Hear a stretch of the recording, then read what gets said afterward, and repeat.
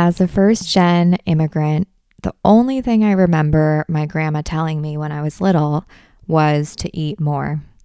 Goodbye diets and hello sustainable health. I'm Elise, dietitian and nutritionist based in the Silicon Valley. I believe that we all deserve an effortless relationship with food without obsession.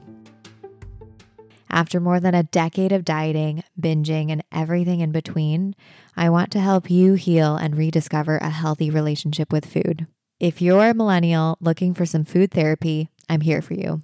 Come with a glass of wine. We'll debunk wellness culture, hormone health, intuitive eating, and more. It's not about the food, ladies. Let's get to what you're really hungry for. So, dinner gatherings were a huge thing in my family, and all the cousins would sit around the table, and my grandma would be like a kind hawk. She had eyes on everyone's plates and made sure that she had the scoop ready to give us more before even asking. So the thing on her mind every single moment of dinner was, is everyone eating enough? You should eat more. And so that usually ended up with everyone eating seconds, if not thirds. And as I was growing up, when I went to go visit my American friends, I would go over for a dinner, and we got one plate, and no one was paying attention to if I was eating enough. No one asked me if I needed more. And it always felt incredibly difficult to ask for more and to physically maneuver myself to get seconds. The culture itself, there is a huge difference. And it really speaks to a culture's standards of beauty as well and how it affects what food means. So for my grandma, it was better to be full, to eat more, and be plump than it was to be modest. And eating more was a sign of plenty. You know, our dinner table was full and there was enough. So eating more food was not considered gluttonous or in any way bad. It was just a sign that there is plenty to go around. This memory was sparked by actually one of my clients recently who also grew up in another country. She grew up in a South Asian country. And for her in that small town, fat was beautiful, or at least bodies were never looked at as more than bodies. So she really never realized what her body looked like because no one really paid any attention to bodies. She moved to another part of the country where thinness was considered more beautiful. And that's when diet culture really seeped in. You have billboards of thin women. You have people telling you this food is good, this food is junk. And for her, that was the opening act to a half decade's worth of dieting and binging. When we're children, we play around outside without a care in the world. We touch things, we smell things, we look at things, and we don't really know what the names of those things are. We just know that they're there and they look a certain way and they're cool and they're fun. We accept them for what they are and we enjoy them for what they are. But then as we get older, we know the name of all of these things. So we know that the thing that we were playing with is a tree. And with any name, you know, when you name something, there are attached connotations.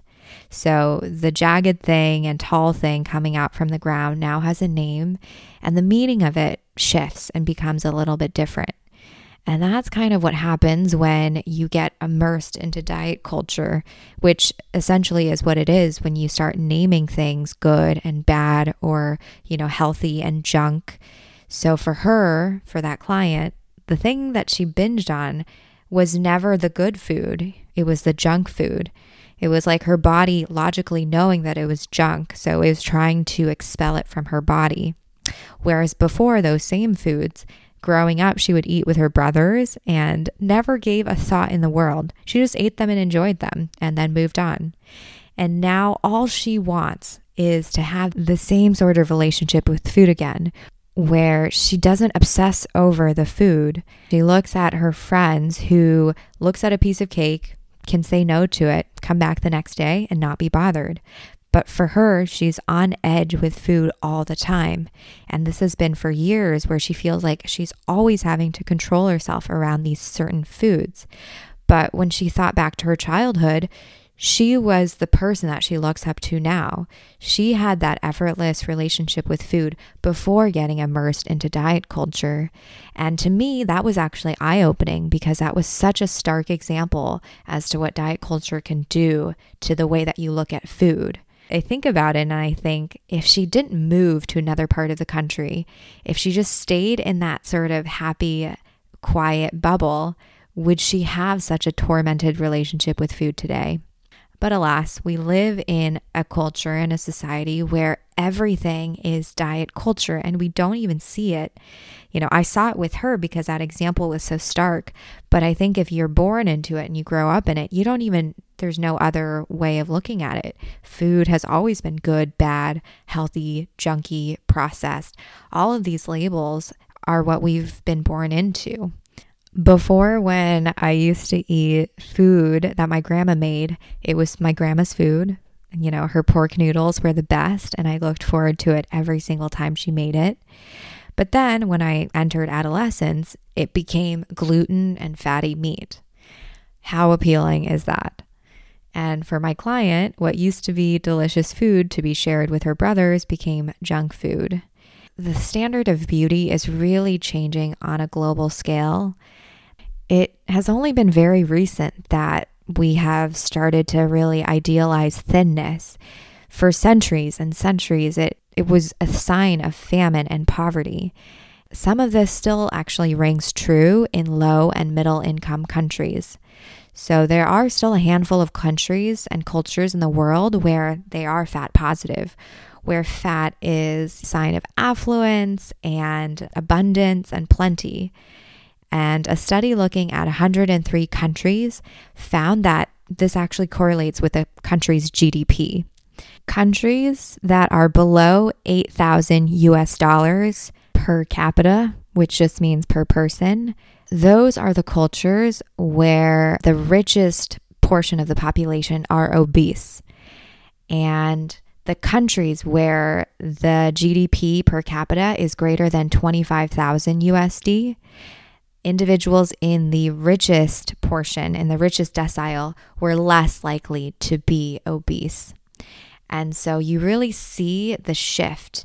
There's this kind of range between 8,000 to 25,000 GDP per capita. That's when you see the shift, whereas below 8,000, the people who are more obese are the rich people past a certain point. Then it just kind of swaps. This is a really interesting sort of observation, and it kind of makes sense because globalization is really kicking in, and countries that used to be fat positive, so think countries like Puerto Rico, Tanzania, African countries, and even the American Samoas, for the most part have been fat positive, but more recently have shifted to being more fat negative. Seems like the force of globalization and, with technology and information spreading, the force of osmosis is there, and we kind of all get sucked into, affluence being thin and thin ideals spreading. So it's just the world that we live in. And again, if you look at art from previous centuries, you'll see a whole range of bodies. You could look at the statues from prehistoric times. There were people in varying bodies and shapes. And you can look at, even pieces from the Renaissance, you'll see that there are so many beautiful bodies, and the bodies they range from being big and plump to being thin. So I think this is the only time that we're seeing such discrimination for fatness. This is relatively new, is what I'm trying to say. And the question is, who decided that fat is bad? I don't have the answer to that question, but we shall see. I think the movement of health at every size and fat positivity, all of these things are underway, and the current is there. And imagine, one day where we live in a world where we don't have to label everything as good or bad. We don't have to aspire to a very specific sort of body shape and size.